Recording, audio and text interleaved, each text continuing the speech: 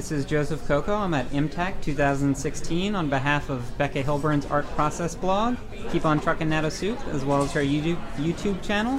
If you could introduce yourself, Heather, please. My name is Heather Crook, and I am the Artist Alley coordinator or manager, if you want to look at it. Okay. And we're actually at the end of the convention. Things went fantastic for Becca, so congratulations on setting up a wonderful Artist Alley. So can you tell us a little bit about IMTAC? This is its 16th year. Has it been consecutive that entire time? Yes, it has been. We've been kind of all over Middle Tennessee. We've been in Franklin, we've been in Murfreesboro, we've been in Nashville. We started as an Itty Bitty Con at Itty Bitty Hotel, and now we're at now the Sheridan. Okay. So. And I know that you guys have had to fight a little bit in terms of the venues to get good positioning. Without going into too much detail, can you explain why it's hard to get a venue which is good for everything that IMTAC puts on? Because I know the dealer's room is pretty big here. There's always a line. Yeah. And I'm sure that has a lot to do with fire marshals and things like that in terms of how many people can be in the room because of its physical size. Can you just a brief overview of how IMTAC is considering growing and current contention points with the venue? I think a lot of the for IMTAC, especially as a growing con, we're in a market or in an area where anime cons are really needed. There's not a lot of stuff in Middle Tennessee for geeks and anime fans. And as we grow, the way that we would do it was we have to look at cost. Yeah. A lot of it goes into our badge prices. If you want a bigger venue, we have to charge a little bit more so we can accommodate you guys and it not be too expensive for us, but also not be unrealistic for you guys. And so we try to keep that in mind when we're looking at places. The hard thing about Nashville is that there's no middle ground. So you're either going to be a little con or you're going to be a super huge Anime Expo kind of con. Right, and that's I've heard you guys are right at the point where you would like to grow, but you can't. Yeah, or you can't easily without making a huge deal about IMTAC. Basically. Yeah, there's no middle convention grounds. There's nothing for our size in Middle Tennessee right now. Sure. And our only options are a much bigger venue with different hours, different regulations, and much more expensive prices. So it's something we don't want to do. So it's not the same. It wouldn't be the same crowd of people, essentially. No. Even if you could fill this place with that many people, it just wouldn't. The people who have come previously might not come because it costs so much. Yeah, it would hurt because we want people of all ages. To show up, and it would hurt the 10-year-olds that want to go and the parents that want to go with them. A parent doesn't want to spend $100 on a ticket for them. Yeah. Plus, they need spending money because the dealers need a little bit, and the artists need a little bit, and the guests need a little bit. So. And it's a tricky spot. Yeah. Okay, and can you tell me a little bit about the numbers? Do you know about how many people came this year in terms of attendees and artists? That's going to be really hard to say when it comes to attendees, because we won't know the for sure number until after the con's over, and then they can crunch our numbers and whatnot and look at how many were walk-in registrations. I do know that we hit our cap because we have an X amount of that we can badges that we can sell due to fire codes and hotel capacity and stuff like that. Yeah, of course. I know we hit our cap on pre-reg alone. We hit 85%. We were almost sold out before the con was even started. Unless you knew you were coming to IMTAC, you might not get an IMTAC. Yeah. It got really kind of dicey when it came to the walk-ins because we didn't know so many people were going to pre-reg. Sure. And so that was an unexpected. It sounds like a success. Oh, yeah, it was good for us. And in terms of the artist, I know you filled the Artist Alley early. There was a little bit of a problem with the website, which caused some animosity. We had a minute of downtime, and that kind of put people's day and made people have some bad days. So. Yeah.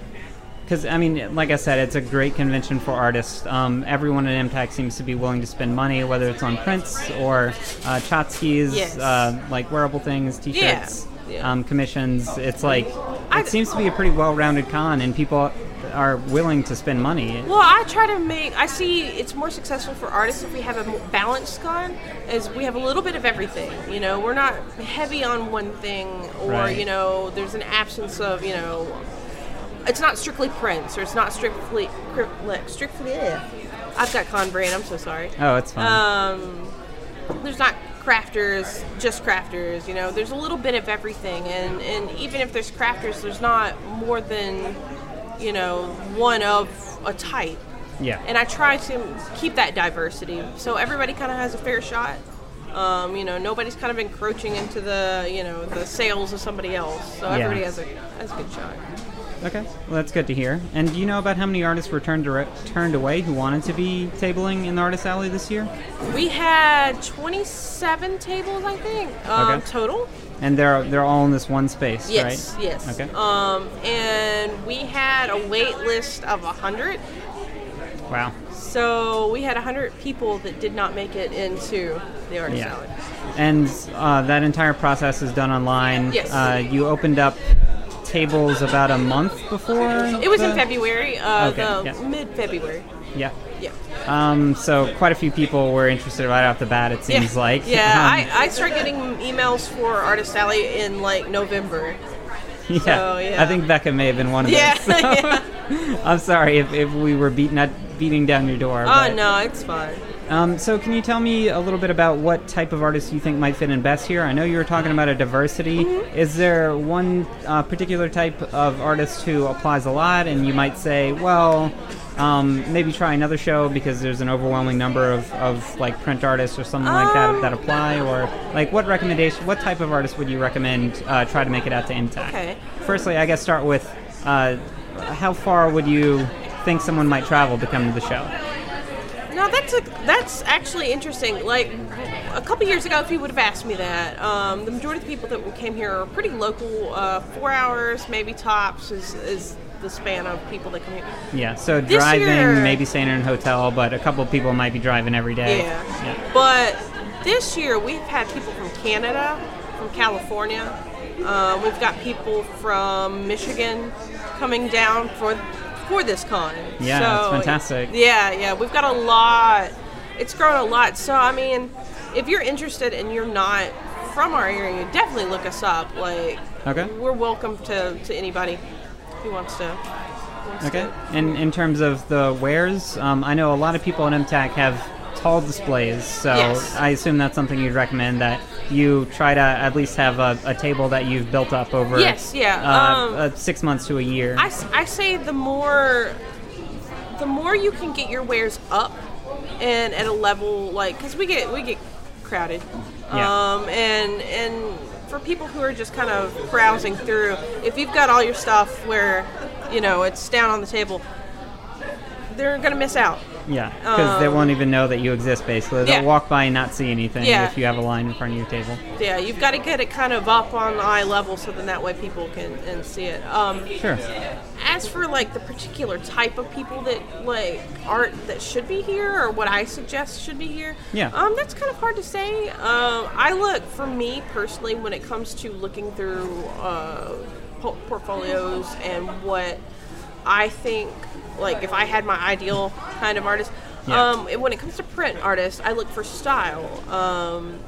Not necessarily like you have to be some top tier, you know, like a big name with a webcomic that's been Yeah, going you for don't- 20 years or whatever. Yeah, as long as your style is unique and you're not like a cookie cutter, you know, you're not copying somebody else's style. Like, I have a lot of fan artists that want to do Steven Universe fan art. Yeah, big surprise.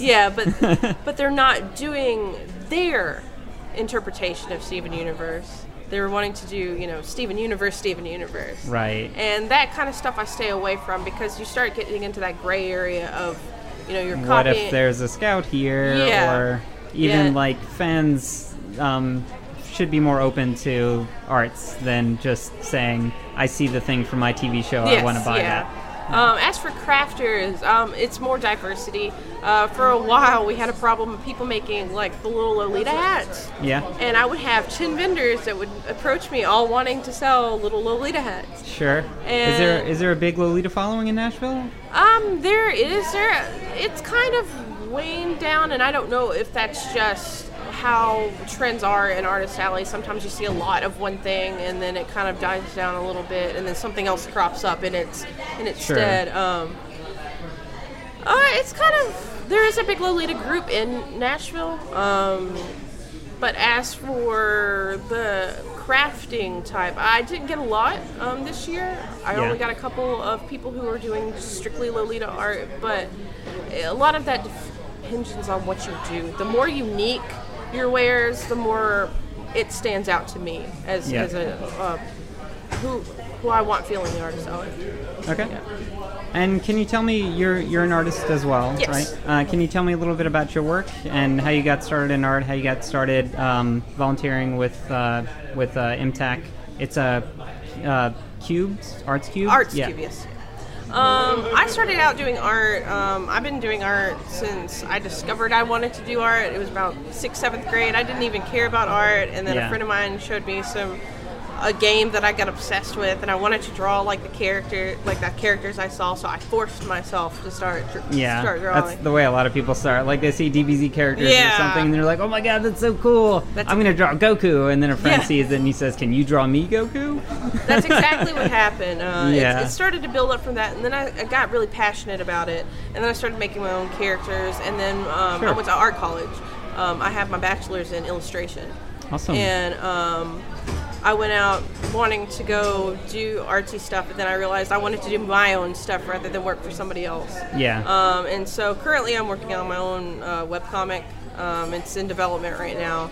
Right. It's just more or less when I can get it done and get it pushed out. Yeah, so you're trying to make a backlog, or it's live? I'm making a backlog first. Yeah. And then once I get at least a chapter done, I'm going to slowly release it online. So then that way it gives me a little leeway to work on the comic while I'm releasing the comic. While you're doing an actual job. Yeah. And you're hoping to have that weekly? Bi-weekly, I'm thinking. I tried a little short stint in weekly comics, and it ended up being a little too much because life. I've got a lot going on. I'm a mother of 2, and so I've I don't have as much time as I'd like to work on art. As for I understand. Working for Artist Alley, what made me want to do it is I started doing Artist Alleys as an artist 2002, 2003. I went to AWA, Animazement, ASIN. Yeah, I'm sure those were much different in 2002 than they are now. Yeah. Artist Alleys were a lot different back then, too. Oh, okay. Yeah, the cages probably weren't so popular then. No. And I started doing that, and I did that for a while, and I really liked it. But the one thing that I didn't like when I was doing it was when I went to go pick up my badges or I wanted to talk to somebody on staff, they were very standoffish. You just didn't want to approach them, kind of. Do you think that's because you were an artist and they didn't know how to treat you, or it was just the staff in general weren't very professional? I think it's just like it could be a little bit of both. Okay. Because not many cons pay their staffers. We at MTAC, everything's volunteer, and we do it out of love for what it is. Yeah, and Arts Cube is also a non-profit, so presumably almost everything's going back into getting a venue, getting better guests, that sort of thing. And we try to do a lot of stuff with our community and whatnot. And we to strive have a good relationship. We see you guys having tables at conventions all over town, so outreach we try to do and that good, sort of thing. to network and have a good presence among our peers. We're not against anybody. We're not competing against anybody. All we want, we're all geeks. But that's why I wanted to start, because art is a thing I love, and I liked doing Artist Alley, but I didn't like how I thought artists were being treated. And so when there came a vacancy for this position at this con, that's what I wanted to change. I wanted to make sure that, if you're an artist, you have that ability to come and talk to me and feel like you can talk to me and feel like, I'm on your side and I'm not against you, or anything like that. There's a person behind the emails that are going out to you, and I think just being a volunteer represents that a lot, because it's not just a job that you're doing because you want to make money and have to make a living and feed your children. It's something that you enjoy and invest the time into because you love it. And I try to, I want to be truthful and honest with you guys, if there's a problem creeping up, and I'll let you guys know, Sure. I want everybody on the same page. So, there's no misunderstandings and it's easier for everybody. It's less of a stressful event for you guys. Yeah. And it's not as stressful for me because I'm not as, scared. Not quite as much money on the line. Well, as some artists. that too, yeah. So speaking of, I know one example of something that kind of came up this year was the parking. Yes. I know the hotel, for whatever reason, was restricting the parking lot to members who either paid specifically for parking or people who were staying in the hotel. It was the way it was explained to me was the parking passes were given to people who had a hotel room. Yeah. And then there was like a certain amount of passes that were allotted to people in. Yeah, like a few tickets you could purchase. I think you get or something. 2 per room. Okay. I could be wrong on that. But then we tried to ask people that were like on staff that had a room that didn't need both passes if they could give us passes so we could give them to vendors and whatnot. Yeah. And unfortunately we just didn't get enough. Yeah, and you didn't want to play favorites, so that just didn't really happen. Yeah. That's understandable. But and it hasn't actually been a problem for us, and it hasn't seemed to have been a problem for too many guests because Saturday and Sunday the businesses next door, no one was there, so those parking lots were open, fair game. So, can you go through like how the interaction with that? I know you found out shortly before the convention happened. So, like, how did you frame deciding to contact artists and giving them options and those sort of things? Usually, like just in general when something crops up, and also I guess specifically parking to use as an example. Using parking as an example. The way that I normally do it is once I have all the details. When it comes to a specific, such as the parking, once I have the details, I tell you guys as soon as I know. Okay. So I want you guys to know if they told, it's usually within 24 hours. Yeah. Because that way it gives you guys kind of time to figure out what you guys need to do. But I know this year it was a little bit different because they kind of cropped up on us a little different than they did last year. Like I said, it didn't affect us very much, but we're also local, and I'm sure other artists had more things that they had to go in and out for their cars. We kind of gave them a game plan of the best suggested way of coming up here and being able to unload, and then there's places nearby that had shuttle service where they could park their car, take the shuttle up here, do their business for the day, and then when they're ready to go, get on the shuttle, go back, get their car, load up, and then do whatever you've got to do. But okay. So really, it's just about gathering all the information and then communicating it out as soon as possible. Yeah, nothing too more complex than that. Yeah, we have a thing about making sure that any sort of things that need to be run by, especially artists or just people in general, like any information that needs to be sent out, is done within 48 hours. Okay. And I know MTAC isn't a juried show, correct? It's first come, first served? Yes. Okay. And is that a decision that you've made, or is that a decision that the staff in general have made? I made. Okay. We started as a juried a couple years ago, and I ran into a lot of problems because you run into a lot of artists that want to know, why me? Why did I not get in? Yeah. And it might not have anything to do with their ability at all, but there might be some other artists people start to take it personally.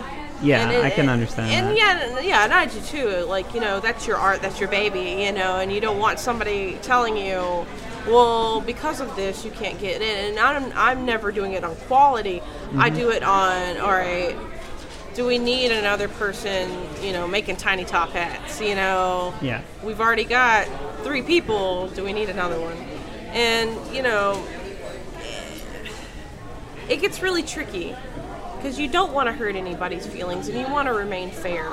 Yeah. And so after my last year of doing that, I had a lot of people that got really mad at not getting in. And so I was like, well, the only way that I can make it where, I'm not basing anything on, your ability is first come, first serve. As long as your portfolio reflects the things that I ask. Yeah, set some basic standards, essentially, and not pitting people against each other. Yes. And I guess that's part of the problem is that artists think you are saying, well, this person is better than you Yes, because they got a table. But in fact, what it is you're looking out for the best interest of the con-goers. Yeah. And part of that might be the quality, but part of it might be you've been here 4 or 5 years and people have seen most of your wares and you haven't made too many more new things or just anything along those lines. There's a lot of factors in it, and especially when it comes to, there's only 3 ways you can really run an artist alley. You can do it juried, you can do it a raffle or a lottery, and then you can do it free, first come first serve. Right. And all of them kind of have their drawbacks to it, and all of them kind of have their perks. But either way, somebody's going to be unhappy. And I found that doing it first come first serve is less, people get their feelings less hurt that way. Sure. It's more of, if I say you got to turn in stuff at 6 o'clock and you waited 3 weeks, don't be surprised if there's not a spot. Okay. Well, I know you said you only had about 20 minutes, so we're coming up on that. So I wanted to ask you finally, and I probably should have gotten to this sooner, but what is like the ideal artist at a show for you? Like not in terms of what they have, but how they respond to people and maybe like, I don't know, I guess what, it's hard to say cause problems, but what type of artist makes things run the smoothest for you as an artist alley head? I like people who are respectful. Like, this is a business, for you guys, and I get that. I like people who can understand changes and not immediately take the worst case scenario route. Like, it's immediately bad. Like, there's no middle ground. There's no gray area. I don't know. If you can't, I don't know. It's really hard to say. It's okay. I mean, unfortunately, the easiest way to answer that is to think of bad examples, and I don't want you to call out anyone. Yeah. So. It's just, as long as you're respectful. I tend to like being able to talk to artists, as long as you don't have to be my best friend, but, as willing as you're willing to speak with me, I want to get to know you as an artist. So then that way, I get a feel for your work a little bit better. And, it helps connect to what I'm seeing. I don't know. So just come to the artist alley, talk to you, look around, talk to other people, and just get a feel for it before you decide to table here. Don't be abrasive. Yeah.